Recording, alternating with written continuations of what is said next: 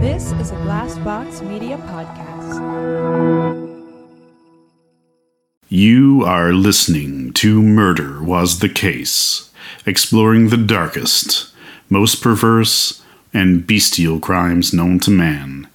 Carrie Drobin is a criminal defense attorney and award-winning true crime author focusing on motorcycle gangs. Carrie's 2022 offering Aurora with Dr. Lynn Fenton looks at the case of mass murderer James Holmes. In this episode, Carrie and I meet in the dive bar to talk about the gunman, true crime writing, and the social factors contributing to the mass murder epidemic in the USA, and more.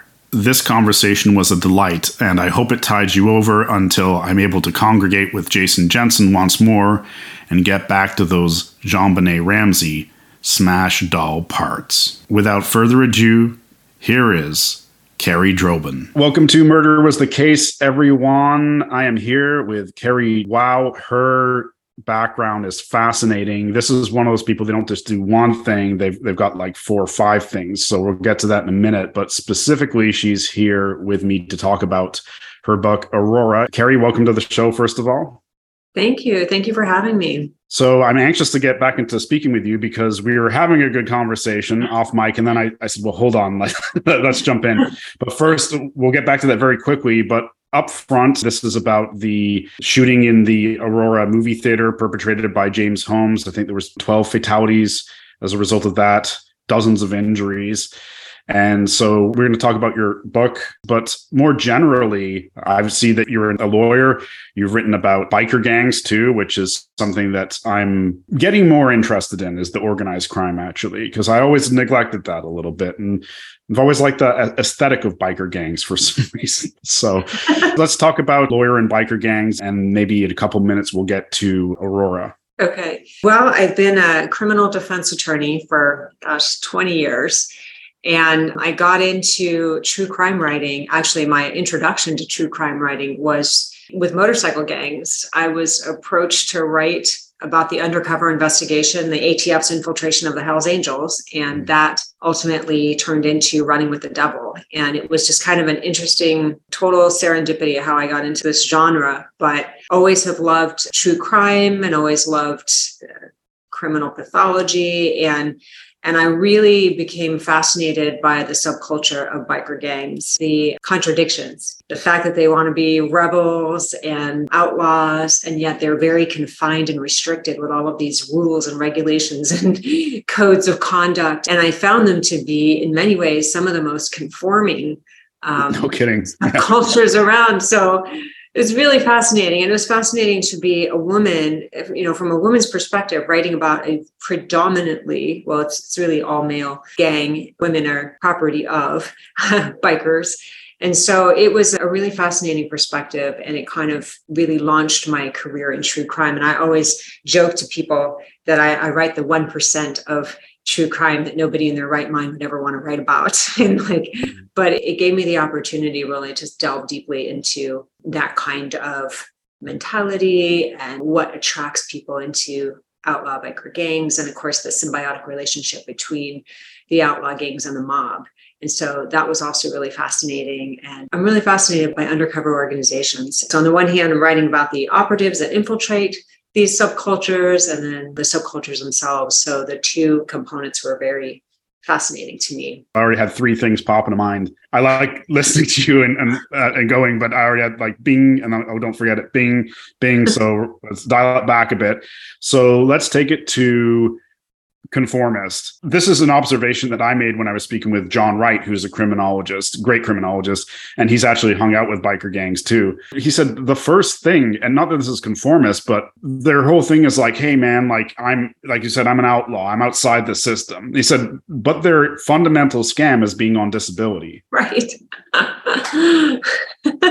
I don't know if you found that or you know that or not about the people that you wrote about, but he has been around all shades of gangsters, from bikers to people in the ghetto, that sort of thing. He said all of them across the board, disability. It's like the first grift. Yeah, well, I mean, that is true. There's a lot. It's really interesting. They have to actually rely so much on the system, right? The very system that they are running from or professing to shun. And it's actually, part and parcel of how they survive in a lot of respects. So it is a really interesting contradiction, and by the same token, I got to really understand or at least study the allure that the woman had to these gangs as well. I mean, they can't be made members, but they have a sort of hierarchy within the club itself. And the women that I spoke to, it was sort of their sense of belonging. They really understood their place. There wasn't all this confusion. They knew what role they were playing. And that was sort of what I found fascinating about the outlaws themselves. Every one of them had a role. You don't disrespect that. You understand the code. There's like this whole built-in structure that in many ways really wasn't too different from what I found in police work and military and scouting and like prisons. I mean, they're all the same sort of code of conduct. Highly structured, bureaucratic, as you said, conformist because they have to be. When you're saying that, I'm thinking, real independence from the system and from like, I don't need others, man, and all that. That's much more difficult.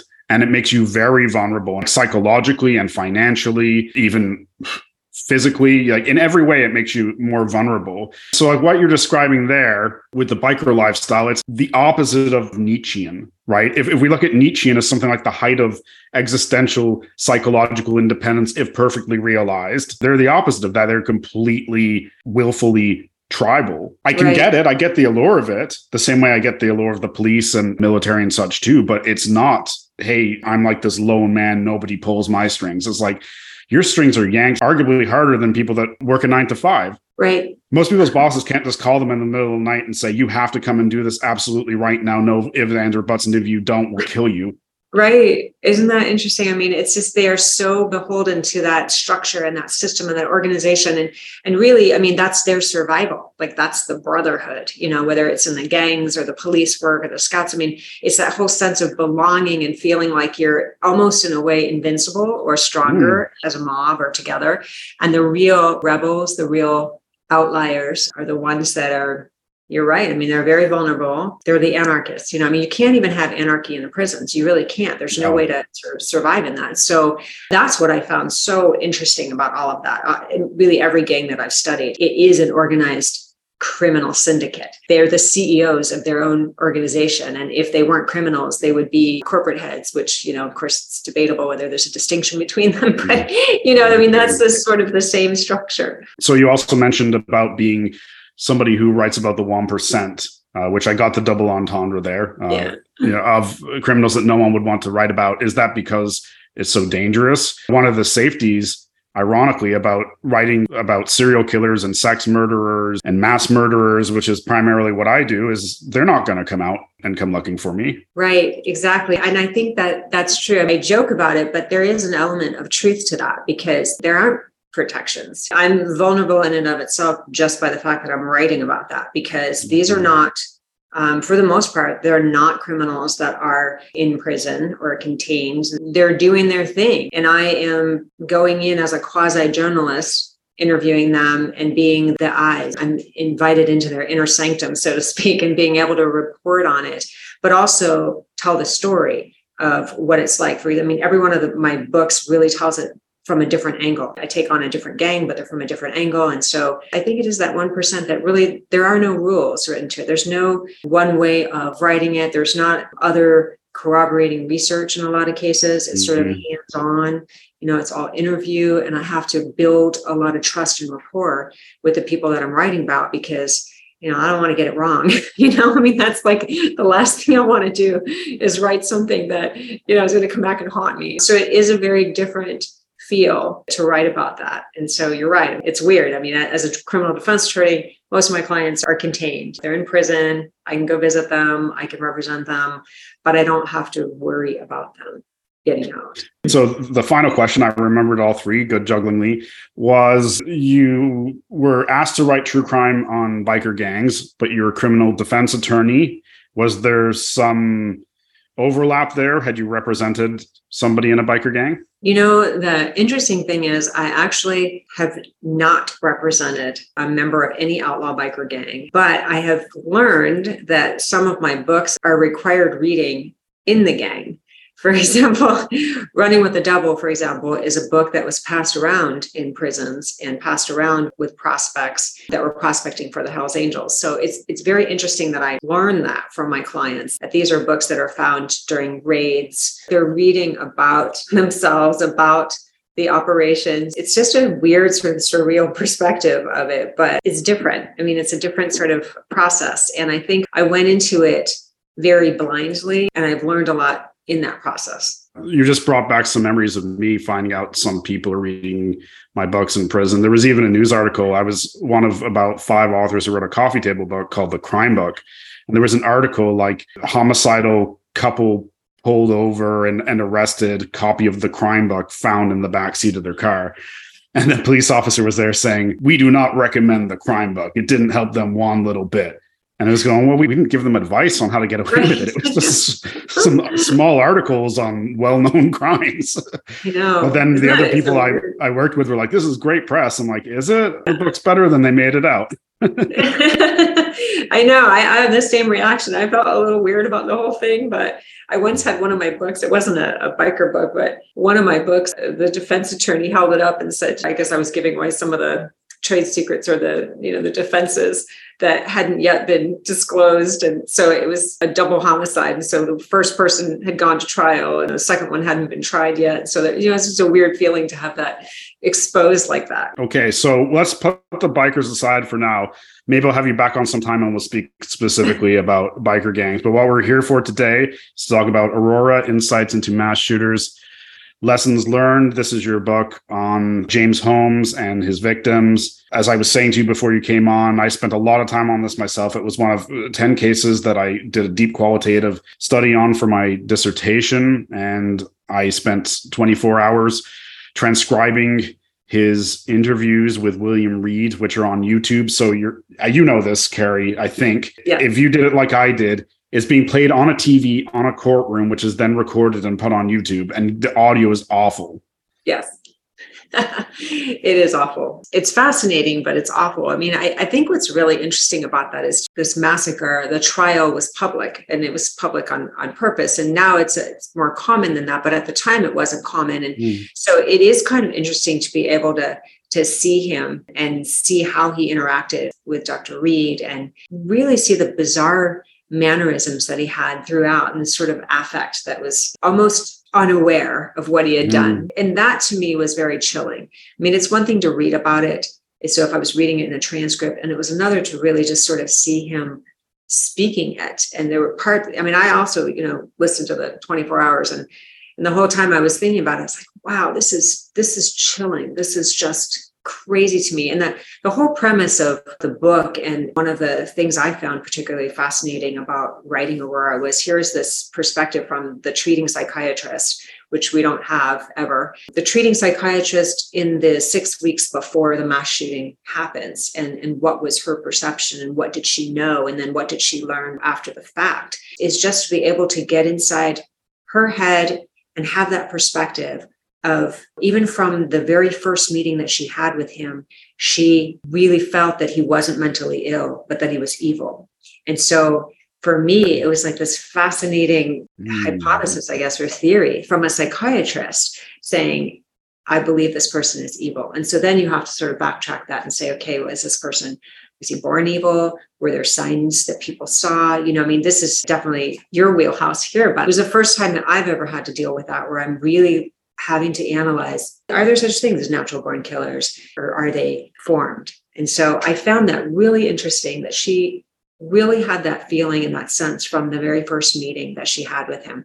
And maybe for the listeners, I'll just describe what he was like. First of all, James Holmes was a doctoral student in the PhD neurosciences program at one of the most prestigious universities in the country.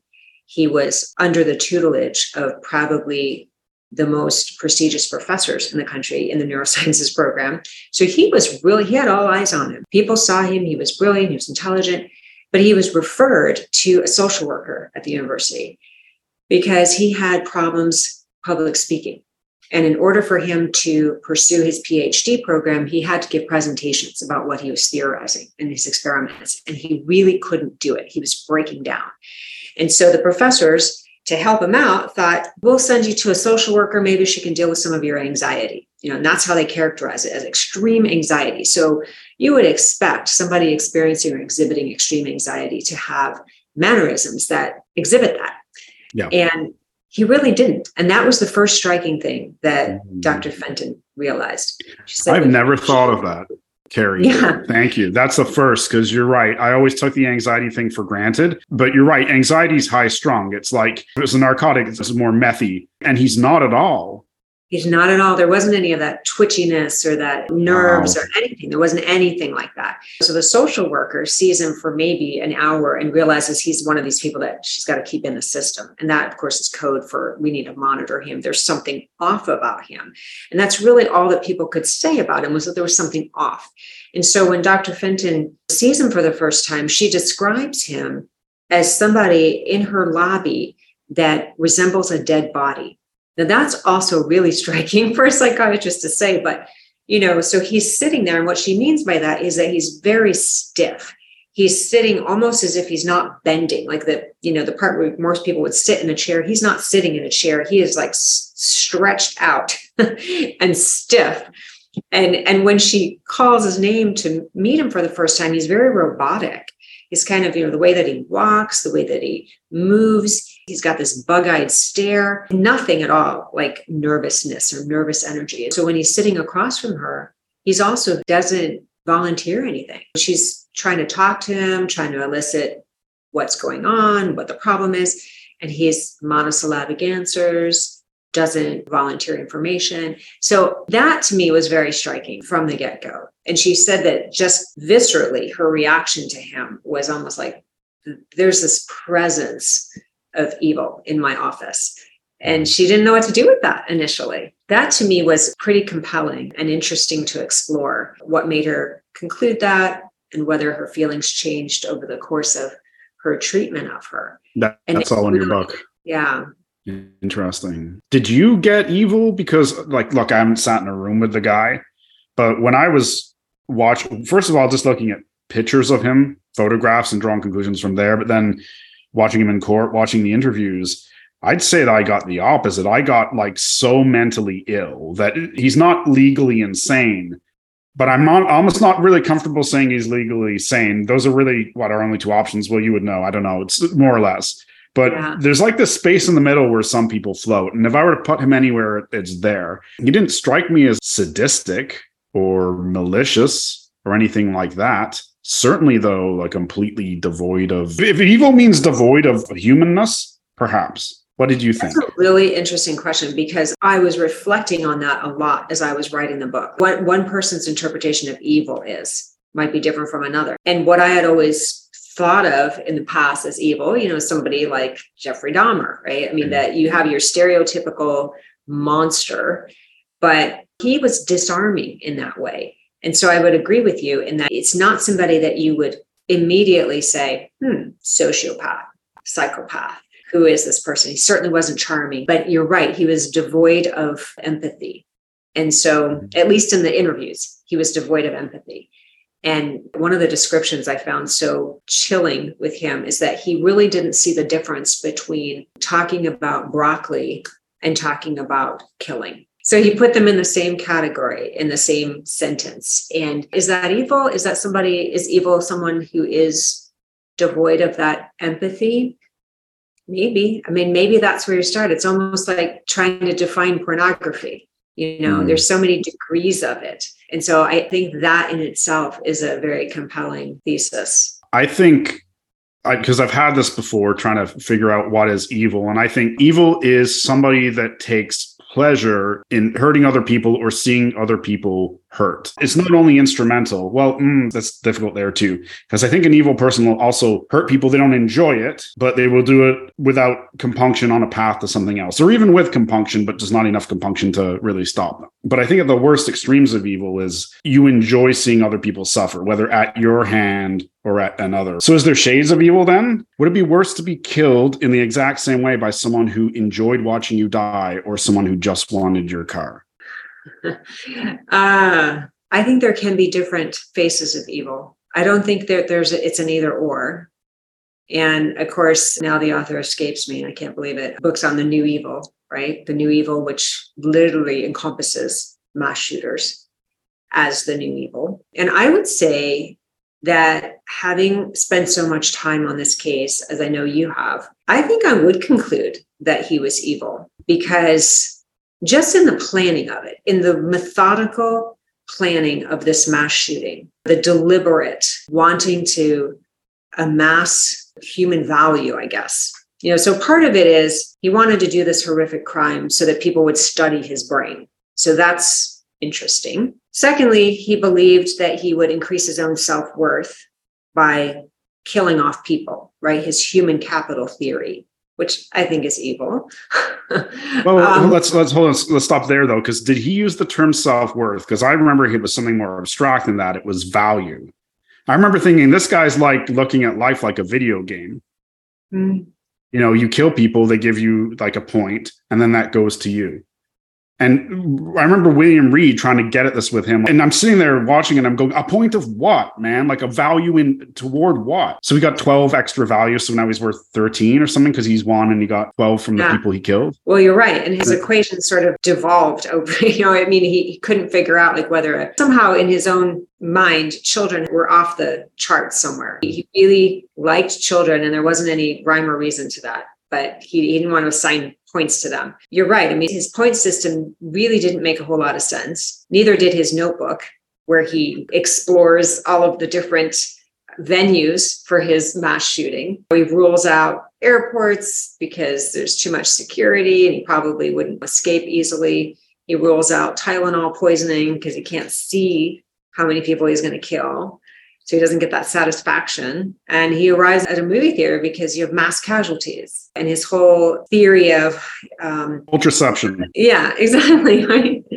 Ultraception, right? I wouldn't say that he was, operating with a full deck, but I also wouldn't say that his plan was not evil. So I think that's where the whole interesting, it's almost like a slippery slope comes in. How much are you going to define it and how much are there going to be gradations of it?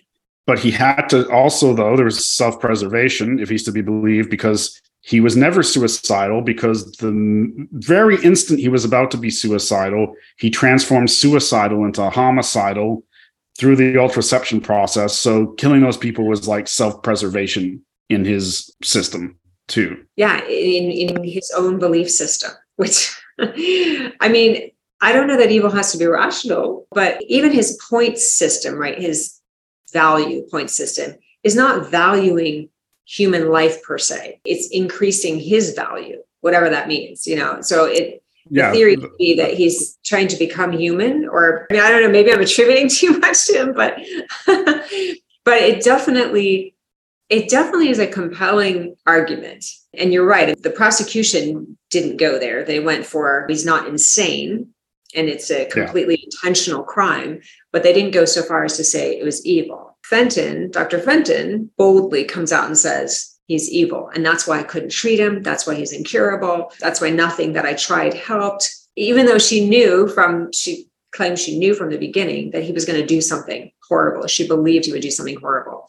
But again, until you have the evidence to back up what you're saying, your hands are tied on certain level. You can't put a 72-hour mental health hold on somebody unless you can prove that he's going to be an imminent threat, either to himself or other people. It was really interesting to see what she knew at the time and then what he's doing on the side. While he's seeing her, he's amassing an arsenal. That's very calculated and deliberate. And I would argue evil, because there's only one purpose in what he's doing, and that's to kill. And the way that he enters the movie theater and starts spraying the top row, the back row, the people that can't get out, that's his kill box. I would argue that's evil. So, it was very interesting coming at it from that perspective. I don't think it was too much of a stretch for me to try to support Dr. Fenton's theory, because I do see where she derived that.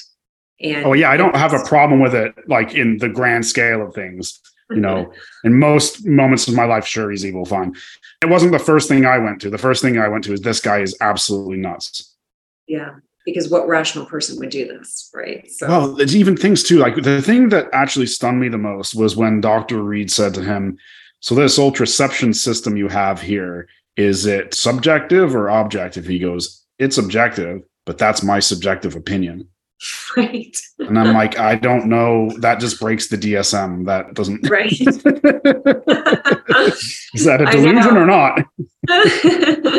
Yeah, it's fascinating, isn't it? I was fascinated by, people forget there were two crime scenes here. The crime scene where he booby traps his apartment and rigs all these elaborate bombs, that he's studied and made, these napalm bombs. His whole apartment is that way to trap the first responders. But what I think was one of the chilling aspects of this is that he's having to explain to the bomb techs unbooby trap his apartment. It took him 4 days to dismantle the bombs. That's evil, crazy evil. If it was really evil, wouldn't he tell them how to do it wrong? Wouldn't he not help them? Well, I thought of that. But the interesting part of that is this thing that he had with children. So on the one hand, he has no empathy. At least this was the conclusion. Sure. I don't think he does. And yet he seemed to care about harming children, even though he murdered a child. So there's that whole disconnect, but somewhere in his brain, he's like, I don't want to hurt children. And so maybe if the apartment blows up, I might actually wind up harming children in the middle of this explosion. So yeah, there are lots of very interesting contradictions to his whole mental play here. When he was growing up, he said that people would come up to speak with him and they would expect a response from him and he wouldn't know what to say. And so to overcome being frozen by anxiety in the moment, now he didn't say hallucinate. He said like kind of picture or imagine flying buzzsaws cutting off their limbs. And then that would break the tension. And then he'd be able to reply to them. Before we go further into that, I'm guessing you looked at his family and his background and his upbringing too? Yes. How did this person go into the age of 24, was it, before he committed this mass murder? And no one noticed that he was this mentally ill? Well, that's the interesting thing about this. The important thing from Dr. Fenton's perspective is that a psychiatrist is only at the mercy of what a patient is going to reveal, right? So she doesn't know really any of this background, and she really is not at liberty to probe for details because of HIPAA and all the other things. So she really doesn't know this background that Holmes from the age of 10 imagined nail ghosts and buzzsaws and actually fantasized about killing people. So he had this fantasy from a very young age. And so whether or not he ever really disclosed that or revealed that to anybody during those early years is anyone's guess. And it's not clear from the research that I did whether or not anybody knew. His mother certainly took him to therapists. And again, you have that session where, and this is the problem I think most therapists, psychiatrists face, is how much is the patient actually disclosing to you? How truthful are they being? And Holmes held back a lot of that stuff. And so even his therapist who saw him at age 13, 14, knew nothing about these fantasies. And so the striking thing about that, Holmes had friends in college, and he had a girlfriend in the when he was a PhD student. And you just got to shake your head going, how does that happen? How does he have relationships if in fact these are relationships? And so that kind of calls into question, what exactly is that? And what are those friendships and acquaintances? Are they acquaintances? What are they? So I don't know. The answer to your question is, I don't know. You do the research, I found out that he has a family history of mental health issues. And he has relatives that suffered schizophrenia and other mental disorders. And what we know from that, of course, is a lot of that is genetic. But he wasn't diagnosed with that. And he certainly had a lot of psychiatrists evaluating him post the massacre. So to your point, a lot of those mental illnesses don't actually manifest or become incapacitating until the person is in their early 20s. So I think that's the rub of it. How do you stop this? Which I don't believe you can. How do you spot this? You really can't. And how does a therapist and psychiatrist who's in some sense lucky enough to have a mass shooter as a patient evaluate this? Because let's put it out there, most mass shooters don't ever seek any type of psychological help before they commit murder. That's one of the fallacies that you see out there now. People will say like only 5%, I can't remember what the number is. It's really only 5% of mass shooters are mentally ill. And it's like, no, only 5% of mass shooters are diagnosed with a mental illness because they are forced to get help or seek help. But if you have really an understanding of psychology, like if you go and you shoot a group of people, you're going to qualify, even if it's just a personality disorder, you're going to qualify for some type of mental illness. That's why we have, the concepts of it is to capture people that are that defective socially. Right, exactly. Unfortunately, you have to get to that level before people actually take notice. And I think that's the frustration of this epidemic now in our country of mass shooters. And it's like people want answers. In fact, Holmes himself seemed to want answers in his notebook. He spent 5 pages asking the question, why? Broken brain. Right. Yeah. Why? And that's really the question that everybody wants solved. And it's not such a simple answer. And I think it's because of all those components, I think is a different answer for a lot of them. There's commonalities, but James Holmes I found was very different than a lot of other mass shooters, because a lot of the times you can see the victims of the other mass shooters, and particularly in like millennial and younger generations, and you go, oh, okay. Not even mass shooters, like the latest mass murder in Idaho. I look at it and I was like, oh, very pretty girls. Okay. Elliot Rodger, Asians who you don't like and you're going after very pretty girls. Okay. You can do this with most of them, even if it's just something like the other students. They exclude me. They don't let me in. Remember Cho would speak in those kind of... Yeah, exactly. And I think people that didn't want to make the effort would say like, oh, it's just gibberish. It's like, no, deceitful charlatans. What this all means is they don't let him fit in, and he doesn't understand that it's him because he's mentally ill, right? He's so strange. He doesn't understand that a big part of the reason he's an outcast, and maybe not all of it, but a big part of it is because he's so strange. And so he just projects onto them, well, they're these horrible people. But with James Holmes, that doesn't happen. They could be anyone. He selected to go to a show where there wouldn't be kids. Other than that, it could be anyone. Gender, male, female, whatever, any race, any age beyond that point. I don't think he was even interested in his victims. No, you're right. That is the really fascinating part of this, is the methodical planning of this was to find the perfect venue. It wasn't about the victims. It was, how can I effect the most damage in a short period of time? And so that's the creepy part. And you're right. They looked at all the things. I mean, was he bullied? Was it rage? Was it he had been an outcast by somebody? Was it mental illness? I mean, they look at all the prongs that you can check off for a lot of mass shooters, and he doesn't fit that profile. And at the time of this shooting, he was unique in that he was the only mass shooter to have deliberately survived his shooting so that people could study him. And so that in and of itself, I mean, what is that? Is that narcissism? Is it, he's confused about his brain. He wants people to study him. To what end, right? Like study him because he thinks he's fascinating, or he wants them to solve the puzzle of him because he's sick of thinking about it himself. Right. I mean, it's really an interesting and strange motive, if you will, or intention, but you're right. There isn't.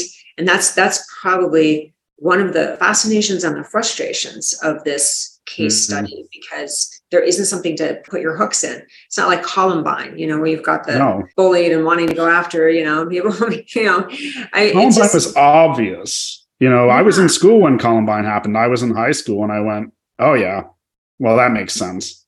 Yeah.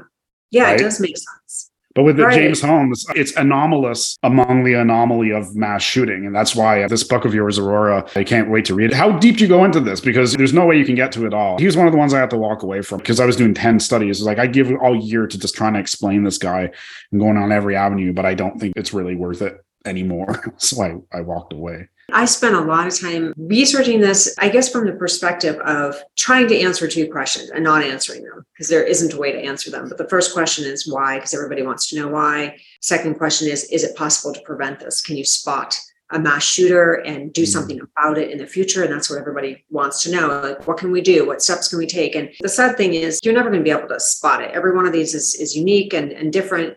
But the common denominator that I found, and the book really goes into a lot of different mass shooting studies. What are the commonalities? And the thing that I find fascinating is many, if not most, have some form of writing. They do something where they're broadcasting, memorializing, wanting credit for something, and they write it down. They either write it in a social media post, they write it in a notebook, they keep a journal.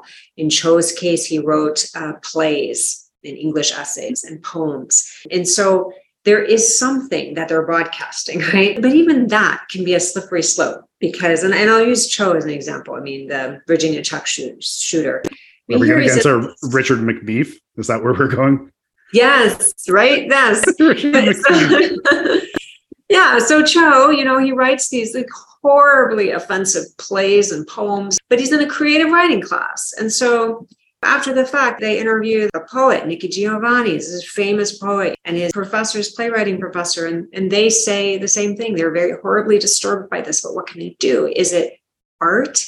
Is it deviance? Is it evil? What is it? So they can't do anything about it. They try to separate him out from the other classmates. So that was a fascinating case. And the thing that I found so interesting about that is, I think it was either at that time or since that time, they stopped having a personal essay. So when college applicants are applying, they stopped writing their personal essay. And had they forced people to write about themselves, maybe they would have found something out. Holmes, for example, had to write a personal essay, had to write something about himself. And he was pretty peculiar. I mean, he got rejected by 8 of the 9 graduate schools he applied to because he was disturbing. So these are the clues. They're not obvious necessarily. They're not going to jump out at people, but they're there. Even in the Idaho murders, I just recently was listening to a broadcast where friends of his, right? So all these guys have friends, acquaintances, people that are so shocked when this happens, right? But even friends of his will say to the reporters, I wish I had paid attention to the signs, implying that the signs were there, but they didn't feel like they could go that extra step and say, hey, maybe something's a little weird about this. Maybe we should take a closer look, because people, they're inhibited coming out to say, I don't think you're quite right. There's something going on here, But you're right. In Holmes' case, his professors did see something strange and they did refer him. So they did everything right in his case, but they still couldn't stop him. And P.S., the infamous notebook where Holmes really divulges his plan, it's not even revealed or sent to Dr. Fenton until the night of the massacre.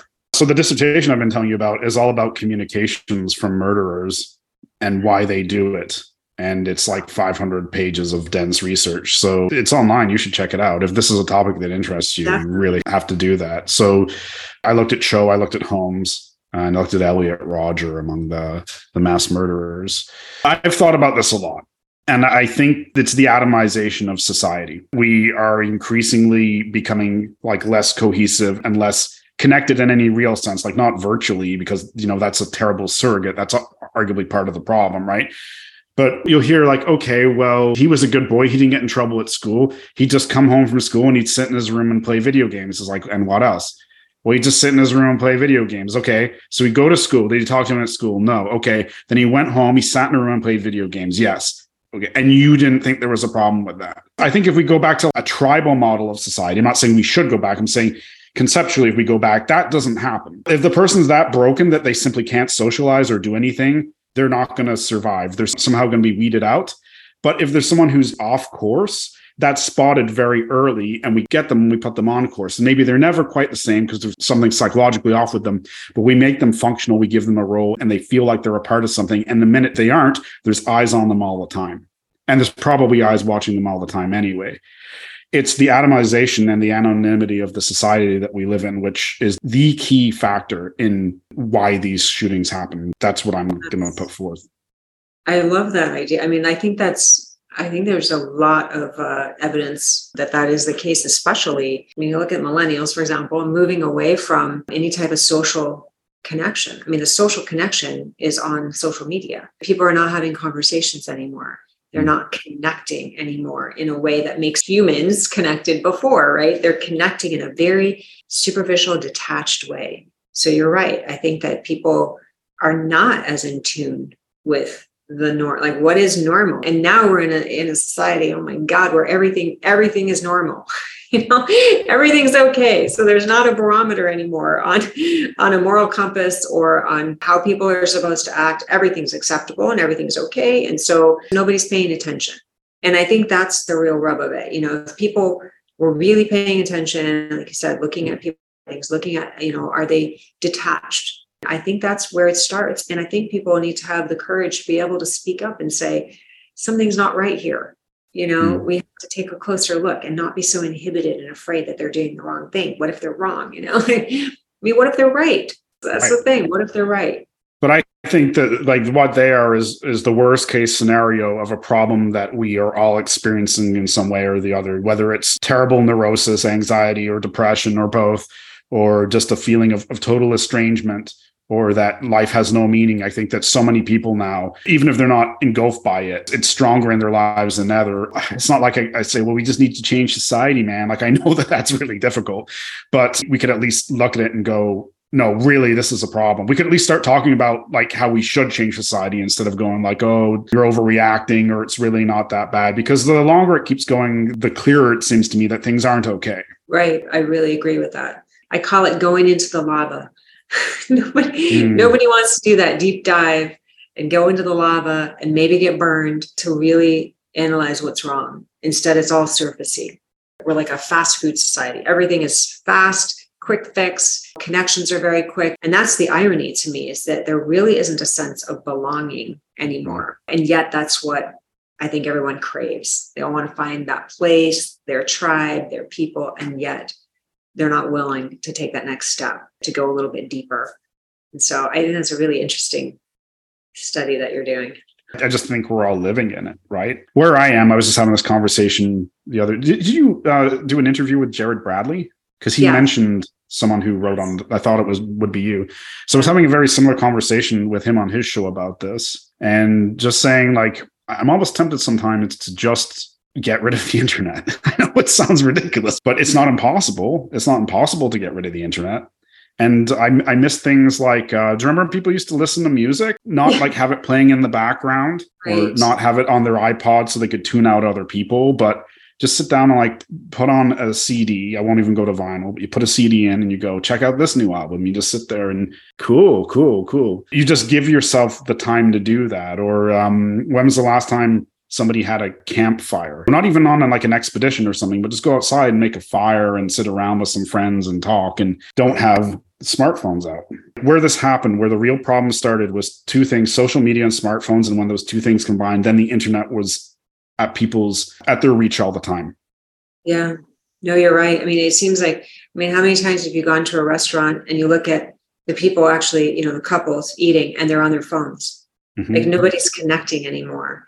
And I think that is a huge problem. And I always find it so interesting that one of the ways that they will treat at-risk kids or people in recovery is they'll have them go on retreats into the wilderness. And so the wilderness retreats, they don't have their phone, they don't have anything. They're doing exactly what you're describing, which is sitting around campfires and having storytelling and oral communication, and they're healing, right? They're recovering. And it's just amazing to me that has to be the treatment or the medicine versus the norm to fix the problem. But it is quite a fascinating and daunting world that we live in right now. But I think that's a really compelling theory that you have, that mass shootings, they're the result of what's going on. And they are the reason, right? They are the why. So people are asking why, maybe looking around at themselves and what kind of culture are we creating? What kind of, world are we living in that this is becoming our epidemic? It's not an epidemic internationally. This is an American epidemic.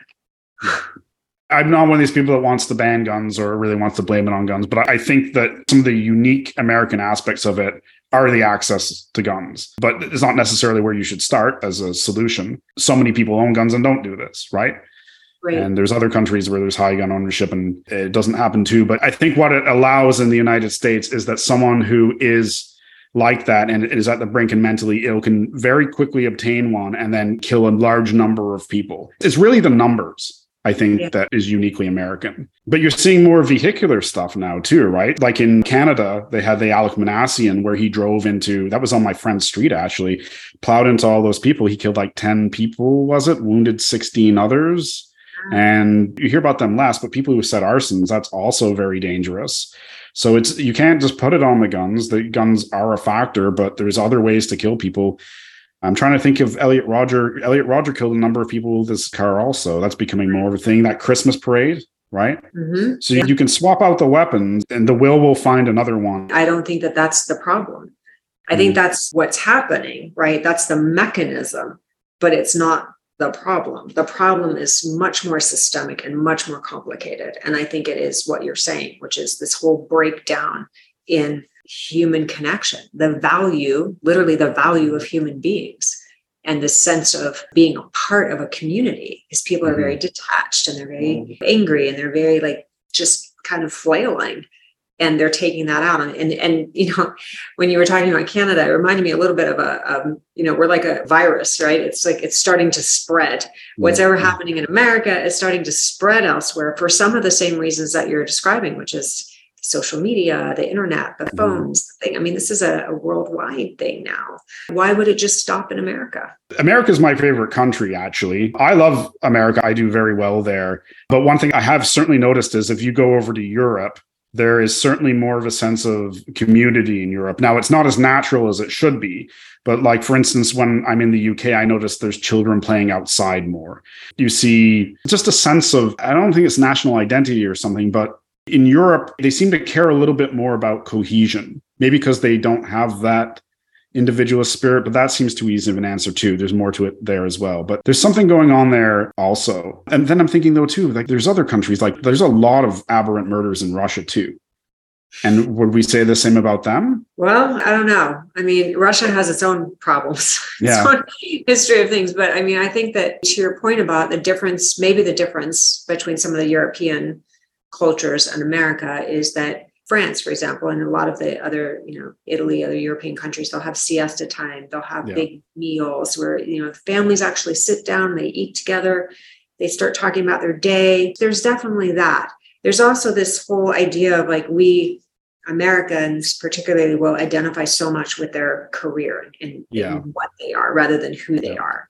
Yeah. And in Europe, that's not so much the case. There are many of them. I mean, they might have a menial labor job, but they're incredibly intellectual and well-read. And so, they don't identify necessarily as that's who they are. So I think there's definitely differences there that probably that. Yeah, there's this obsessive sense of becoming in America. You never find the way you are. You're always on your way to something else. Once I get this in place and I get this, then I'll get here. There's never things are fine the way they are. Right. There's no present.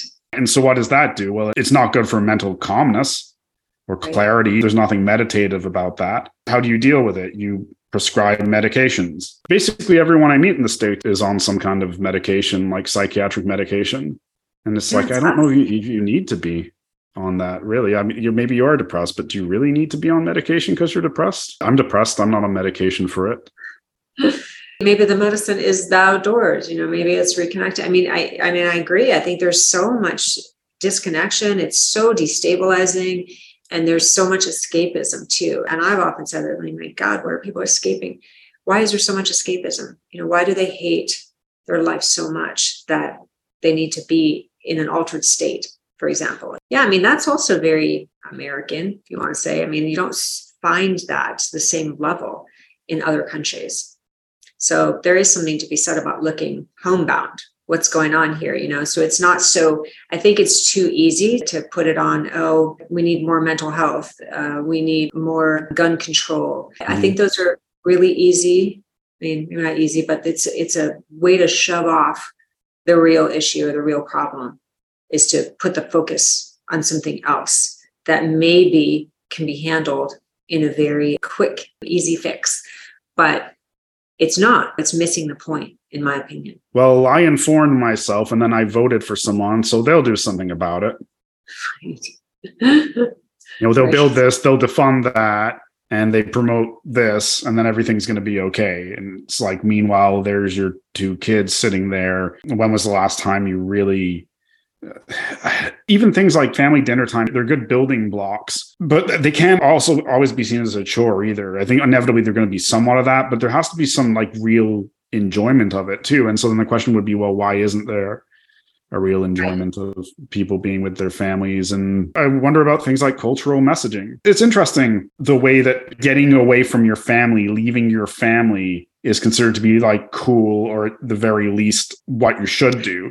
And being close to your family is like you're needy or dependent, or you're malformed somehow, you're parasitic. It's odd because other countries aren't like that. I know. It's really odd. It's very distorted, I think. Very distorted. I mean, I was thinking about, you were talking about the whole overprogramming, particularly with kids, overprogramming them to the point where they can't even be kids. They can't just have any downtime. This downtime would be bad, downtime's idle. So you see these parents, I mean, and I was guilty of this too, years ago, just overprogramming the kids, making sure that they're doing something every minute of the day so that by the time dinner time arrives or whatever, nobody's in the same place at the same time. And I've heard this many times, is that the dinner time has been replaced by the chauffeuring, So you've got the captive audience in the car on the way to the soccer game or the dance practice, whatever it is. That's where the dinner conversation is happening. I think because the parent's life is overstructured, so they don't know how to handle psychologically, like what to do about the kid. And generally it just becomes the same idea as well. I stay on track because I do all of this stuff constantly. And so I'll make sure that my kid does as well. And the wonderful thing is the answer is everyone should relax, like 9 to 5, give people more time off, generally calm down. You got to realize that this is probably about as good as it's going to get. And so wouldn't that be great if people would just try that?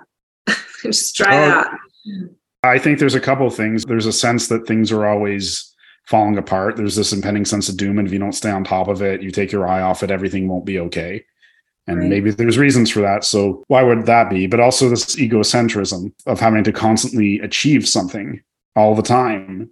And I don't know how you, like as an author, this we'll get a little personal here, but you feel that sometimes like when you're a little girl and you're thinking, one day I'll write a book, that'll be my crowning achievement. And then you write it and people are like, hey, cool, you wrote a book. And they come to your book launch. And then you sell a few and you watch it on Amazon or whatever. You go in the bookstore, you see it on the shelf. And then all of a sudden it's like you didn't do anything. It's like, when's the next book? And then you write another one. And then there's this sense of like, I thought this counted for something, but there's this incredible sense of dissatisfaction. Yes. I always have to heighten it up. There always has to be something else that's coming around the pike. I mean, you hear it all the time. Don't rest on your laurels. Like you may have achieved something, but people have short memories. They're going to forget it. It's that whole, well, there you go. Why this psychotic need to be remembered? Now, are we getting to the celebrity culture? Are we getting to the media now? I think we are. I don't think people used to care about being remembered quite this. Yeah, this whole like sense of immortality or sense of leaving a legacy or sense of like, I mean, it kind of goes back to what you're saying. You can't just be. It's not okay to just be in the space. You have to contribute, and you can't just contribute by breathing. You have to contribute by excelling or maybe overachieving, upping the ante each and every time. That's a problem. I'm sure that contributes to a lot of this, I'm never okay, or you're never okay. I mean, it's that kind of thing. And, and it's interesting. I was thinking about, something else that comes up with all of these like horrible crimes is the ripple effect. It's like, it never just really ends. And so everything is kind of contributing to the next thing. It's layering, and to the point eventually where people become desensitized. It becomes, I hate to say, like it's almost normalizing the insane. That's what's happening. We have so many mass shootings that they're actually getting lost in the conversation, and they're devolving into these, it's like the parade of horribles. Aurora came out on the 10-year anniversary, but since Aurora, oh my God, how many more mass shootings have we had? But the branding isn't as good. And I'm sort of talking tongue in cheek here, but I'm also not. I started to notice that the murderers were becoming less memorable. Yes. So a racist walks into a Walmart and shoots a number of Mexicans. It's like, seen that. Let's take a look at the manifesto, cut and paste. no insights. Okay, to give the devil his due, at least James Holmes was interesting. I'm not saying, and therefore the crimes are justified or okay. That's not what I'm saying. But in the terms of like consuming this, you kind of look at it and you go, well, I haven't seen that before. That's odd. There's something to think about there. When so many, you're just like, okay, I've seen this kid before. Didn't I see him last week? Yeah, so you wonder, is it being broadcast more? Are there more of them? It's like an assault of the senses. And so I think with what happens with this is that the communities that absorb this, it actually expands beyond the community. So you have the communities of Aurora, right? That's absorbed all of this pain and this horror, and they're never, ever going to forget this. And the survivors are never going to forget this. But then you have the next one that comes up. It's like waves on the ocean. Same thing. The next one comes, and then you're waiting for the tsunami. And then, and so I think it's actually causing people to be less reactionary, less horrified, less willing to actually dig down into the root of the problem, which is what you're describing. If the easy fixes aren't there, to bring it back to the book for a minute, I mean, that's really what happened to Dr. Fenton. Everybody wanted to put the blame on Dr. Fenton. It's her fault. She's the one that caused this to happen. She didn't do X, Y, Z, and that's why James Holmes went off the rails and did what he did. And of course, that's not true, right? It's not the case, but that's what they needed or the public wanted at the time. So let's just put a Band-Aid on it. She's the one, walk away. The whole reason to write this book was to sort of upend that whole theory and say, no, this is what actually happened. Take a closer look. But now we've got like layer on layer of mass shootings, and it becomes this horrific, desensitized in a lot of really crazy ways. It's a really awful analogy, but isn't that exactly what James Holmes was doing? He looked at his kill box, right? His point system, and they didn't mean anything to him. It's like just one more thing that he had lived with his whole life. So I think there's a lot of really scary stuff going on there, a lot of danger if people don't take a closer look. I've joked about this before where I've said it's almost like, an arcade game, when you go in and you see who's got the high score and you see the three initials and someone below him. So like it's SCP now, which is Stephen Craig Paddock. And then I think it's still Omar Mateen underneath. And is it Cho then? SHC, Song Cho. And you just think of like numbers, right? Measuring it like James Holmes, like we can measure the amount that it matters by the number beside it. So if somebody kills 4 people, although the Idaho thing arguably is a counter argument to this, it's a different case, right? Because there was a knife and he got away. But it's like 4 people, no big deal. It's not newsworthy. You got to get into double digits for us to start caring. And did you speak to any family members of victims of this? The victims and the survivors of it. I profiled them in the book because I really wanted to talk about exactly the opposite of what we're talking about, which is how do you keep this horror alive and how do you live with it? And so this was a unique case in that the first responders became the ones that transported a lot of the victims and survivors to the hospitals. And so they were traumatized firsthand by what was going on. And that's not something we've seen in a lot of these other mass shootings. So I wanted to capture their story in addition to Holmes and Dr. Fenton's story. Mm-hmm. So it really profiled that, because I think if we don't do that, if we don't really look at it from how it impacts their lives, it becomes exactly what we're talking about, like a video game. These are just numbers and they don't mean anything. And I know there was a big campaign in this country to like not name the killer. Let's not name the killer so that people forget who the killer is. I actually think that we should remember. We should remember the killer and we should remember the victims, because that's the only way people are going to have that horror up close and personal. And it's not going to be sort of us sitting back on our living room couches and watching the horror fest on television and having that detachment and distance. If it's in your face and it's horrifying, maybe we do something about it or try to do something about it. I think one of the issues with the victim thing is when you get close to the perpetrator, maybe sometimes you feel a little bit of compassion, like, oh, that, that's a shame that he dealt with that mental illness and then X, Y, and Z happened to him. But getting close to the family, it's almost like just walking on eggshells, even if you have good intentions, right? You don't want to cause more pain. You certainly don't want to be looked at as a monstrous person, but it's the most difficult thing to explore because it's so volatile. It's really tough. It was very tough in this book too. It was a conscious decision to do that but it was really tough. And I think that it makes it hard to read too, because, you want to honor them. And I think that's what the judge was trying to do in this case too. That's why he made it a public trial.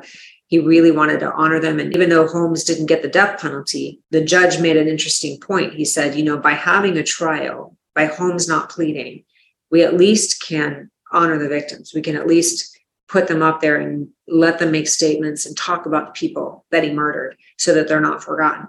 And I think that was kind of a unique thing, because we don't see that very often in these cases. We see them as the victims and we don't get to humanize them. I think it is interesting. I mean, even in not that these are similar, but in the Idaho case where you have 4, we're getting to know the victims pretty well. And I think that's interesting. It's shifting a little bit. What is your philosophy on true crime as far as the use of description? Because when I was writing my first couple of books, I was talking about things like graphic murders and rapes and stuff. And I didn't always do this, but I had this sense of it should be uncomfortable to read. Like if you're reading about a rape or a murder and you're just, oh yeah, taking in the details and you don't have a visceral response to it, I think it's worse to write it and not elicit a visceral response. But I can see an argument for both ways. I had a visceral response. I had a tough time writing Aurora because I felt like I'm a pretty descriptive graphic writer. That's just how I write. And I think I had a lot of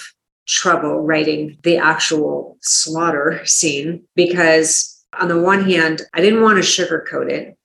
I didn't want it to make it less horrific than it actually was. So I had to make a conscious decision as a writer of it. My whole point in writing it was to make this front row center so people wouldn't forget. So these graphic images would stay in people's minds. And so I made that decision as a writer. And so the book is difficult, I think. It's difficult to read because of the graphic nature. And I think if I had done it any differently, I don't know that I would have really captured the horror that went on in that movie theater. But I know what you're saying. I think it's a delicate balance. And I think with each book that I write, it's a conscious choice on how I'm going to approach it. And this one seemed to scream, tell it as realistic as you possibly can, because you want to honor the victims. Crazy way as that sounds, I felt like if I didn't do that, I was going to be doing them a disservice. I think, are so used to seeing guns on television that we tend to think like a shooting or something is less bad. Like if you're killed with a knife, that's savage butchery, but if you're killed with a gun, then it's bad, but you got shot. At least you weren't clubbed or something like that. And I think we don't give enough thought to what that actually is like. Tearing through and the sound and the feeling it, the heat of it, the impact and the sense of maybe things that worked a second ago don't work now, and confusion, particularly in this case, because they're watching the third Batman movie in the trilogy and suddenly the theater fills up with smoke. What would you think? A lot of people thought it was a prank. That's what I would think. Yeah. A prank or some special effect. Very surreal experience. And I think that the horror of that is all of us have been to the movies, so we can actually envision and imagine what that's like. And I know for myself, I used to always sit in the back row. That was like my spot, So, for me writing, I thought, oh my God, that was the kill box. So every time I go to a movie now, I think about that. I actually sit in aisles now and I sit closest to the exit and I really pay attention to my surroundings. So it's changed the way that I go to movies, when I go to movies. For a while, I didn't even go to movies. But I think that's part of the horror of this, is that we can all relate. We can all identify how vulnerable those victims must have felt. And so you're right. It's one thing to write it and say, oh, we just, sprayed bullets through the movie theater. It's another thing to actually take the time to describe the people that he shot, the people that got away, and the people that didn't survive. Who were they? And honor who they were. And I think that's really the whole point of the book. So it wasn't to sensationalize him or go into who he was, even though he's a fascinating character too. It was really, let's tell the story of the other people in this and see how that goes. Yeah, sometimes I think people have a difficult time understanding that someone can be fascinating and still thoroughly contemptible, right? It's like, well, if you're interested in them, then you must think they're good. And I don't know how people arrive at that conclusion. It's probably a lot of how they view serial killers. I mean, people are fascinated, for example, by Ted Bundy, even though he's a really horrific, contemptible killer. And I think it's a different fascination with Ted Bundy than it is with Jeffrey Dahmer, for example, or Hannibal Lecter. So I think that is the fascination. But on the other hand, there's a distance between these serial killers and the average person. I mean, they don't perceive themselves as being a possible victim of these individuals. Number one, because they're dead. But number two, maybe they can say, I don't fit the victim profile. So they can look at them objectively and from a distance. But with Holmes, like you said, I mean, the real horror show of this is he didn't have a victim profile. It could be any one of us at any time. You decide to go to a movie and you don't go home. It's that kind of horror almost in 2D. The whole, well, I could have been a victim of that, or my son could have been a victim of that. Okay, well, you could have been another person. You start playing with that, then you could have been the victim of anyone. So you should hate them all, right? I found, like, particularly where I am now, the fascination is gone with any of serial killers, Ted Bundy or Dahmer, or just name them all. I just feel that you get to the other end of it and you're like, it's just a few things clicked together, and they're really not that unique. They seem unique when you don't know a lot of them and you don't know a lot about them. And so you go, well, what is this mystery of a person? Then you go into it and you get to the other end and you're like, sexually sadistic, necrophile psychopath. He went after these people this time and he did it like this. There's lessons that you can pull from it. Like, I find that actually what interests me is unsolved cases. And so how the lessons of the past can be applied to the unsolved cases. But as for, wow, that person's really fascinating. Certainly there are ones that are more interesting than others. Like among mass murderers, James Holmes is one of the ones I find most interesting. It's not like I sit there and go, daily reflections on James Holmes. Like, I don't admire him to the extent I wonder what it would like to be him. It's always like a little mental exercise to like, okay, what if I just had no emotions? And I sort of drifted through situations like this robotic ghost, and I didn't have an interest in other people. And it's almost never adding things. It's always taking things away from you. And so the irony of this is that we see these people as complex, but I think they're not. I think that we're more complex than them, like normal, healthy people that are capable of love and to some extent pro-social, and we're more complex. And so these people are fascinating in the same way a predatory animal is fascinating. A great white shark is fascinating, but not because it's complicated. It's because of everything that's missing. That's a really good point. It's an interesting way of putting it. You're right, though. I don't imagine, analyze themselves the way that we analyze them. I mean, I think they just operate in the world like almost like mechanical. They're robotic. This is who they are. There's no complications. They don't have to strive to be anybody different, do anything different, make connections, have relationships. I mean, you're right. In some ways, it's just a straight path. And there's only two ways out, death or prison. And so, yeah, it is interesting that's how they do it. And, comparing them to a predator or a white shark, I think is also interesting. You're right. You just called to mind that line from Seven. Did you see that one? Yes. Brad Pitt's in the car with John Doe. And he says to him, he's like, you ever like sitting there covered in peanut butter, wearing your mother's panties? And just you ever stop and say, it's really amazing how fucking crazy I am. Yeah, but I don't think they actually consider that. They don't look at themselves going, wow, I'm really different from the rest of the world, Or if they do, it's like, I'm exceptional. Like everyone else would love to have sex with a severed head, but they just don't have the balls to do it like I do. Right. Yeah. Right. They think we're crazy, it's so you're right. I mean, I guess on that level, it can be fascinating, but, I think it's the same sort of thing. Like, I've written 5 biker books and they're not that different from each other. No. The gangs operate the same. Their insignia is different. Their patches are different, but at the end of the day, they're really kind of the same. They're all fighting over territory and they're all in their own little microcosmic Frankenfile world. So it is interesting. Do you remember when you were growing up and there was like that kid in, maybe around 6 or something, there was that kid that like picked their nose all the time and ate it and then like shit their pants all the time, like not just once, but like constantly. That kid was fascinating. Right. Because they're so bizarre. Yeah. Well, Yeah, I think what was fascinating to me is that they didn't have any filter. Like they didn't, not only did they not have any filters, but they just were completely themselves. And everyone else is always trying to be something different or hide who they really are, or they have their private self and their public self. And so that to me is what is fascinating about truly bizarro people, is that they just let it all hang out there. Yeah. Well, I guess what I'm getting at is we didn't admire that kid, right? Like I wonder what I'd like to be that kid, or how did that kid achieve that? It's almost like watching a car crash. Right. Just going, is your mother not going to tell you how to use the bathroom, right? And I think it's the same kind, at least where I am now. That's how I feel with the serial killers. It's something similar to that. It's like, are you just going to keep stabbing women to try and achieve the perfect orgasm? Like, do you think that that's really the best result for you or anyone else? Yeah, that's interesting. We don't admire someone who overeats, but it's someone who can't stop eating. There's something fascinating about that. Like, when is it enough?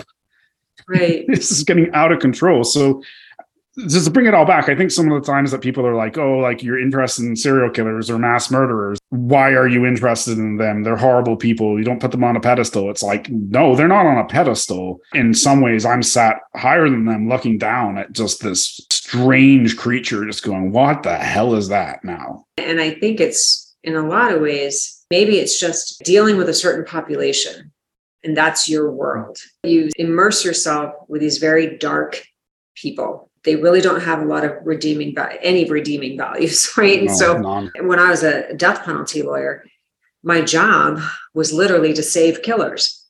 And so I always thought that to be such an ironic thing. So here I'm writing about killers and I'm trying to save killers on the one hand. And so how do you save them? Well, you look for that kernel of redemption.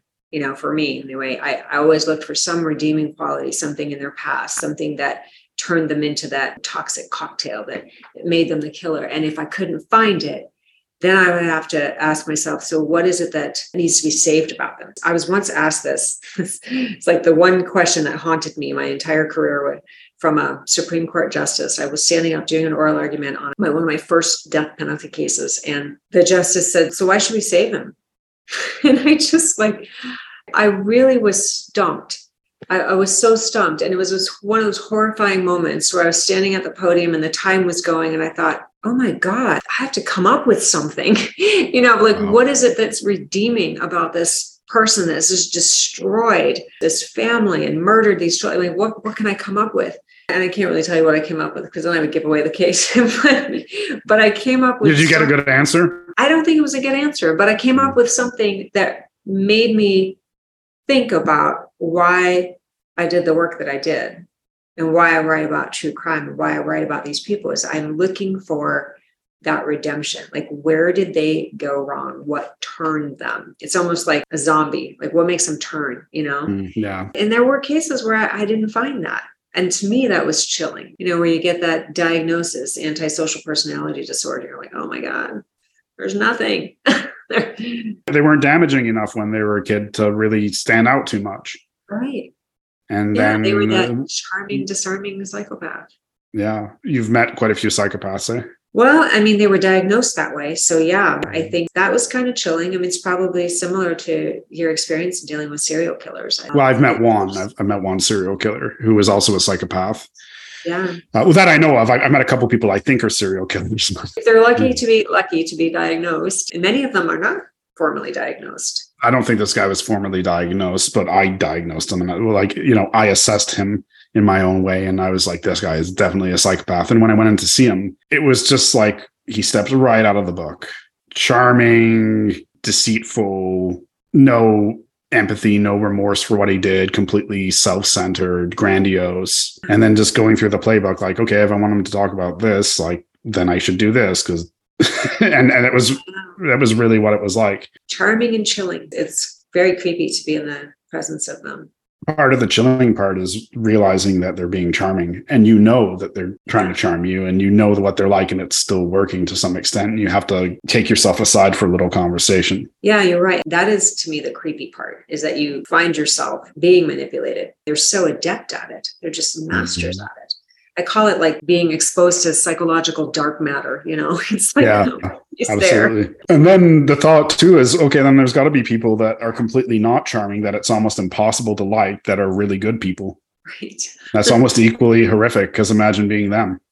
Right. I know. I think that's what is so fascinating about this kind of work. When we first started talking before I began recording, we were talking about seeing too deep, like seeing the world like this. I think I said to you that we were talking about veneer and seeing how many layers of veneer there were to everything. And I said, yeah, and underneath it, there's like just a chimp, right? And you said something like, yeah, isn't it crazy seeing the world that way? And I was like, yeah. And sometimes I honestly feel it's like a bit too much to handle.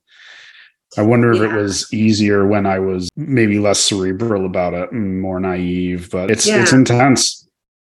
It is intense. And it's really hard sometimes to decompress from that too, I find anyway. Even though I'm aware of it, it's almost like once you're aware of it, you can never go backwards. Like you can never put the rose-colored glasses on again and be in the world and appreciate some of the different layers of people. Probably the same as you. I mean, I see a very dark side of life, and it's really hard sometimes to remember that there's also the light side, or the comedic side, or something that's going to bring some kind of relief to that, because you start to look at the world, or I start to see people. Are they all bad? Do they all have like some skeleton in the closet? Are they going to turn on me? Can I trust them? You can live like that, but that's kind of a sad way to live. And it's also a paranoid way to live. And I think that to some extent, you have to at least trust that there's probably more good than bad in the world, but it's hard to really believe that sometimes.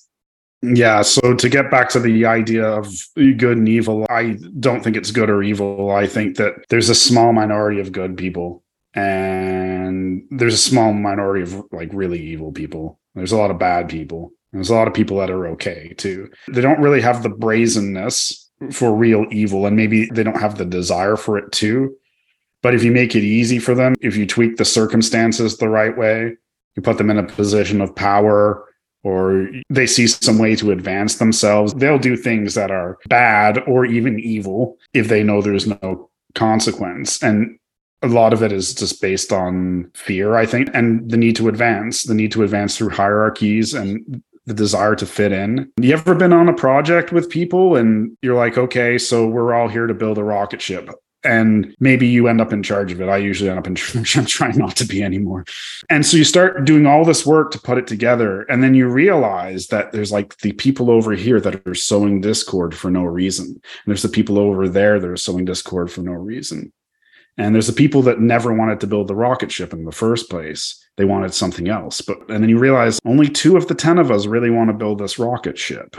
Everyone's here for different reasons. And then you watch the project fall apart for some reason. You go, what happened?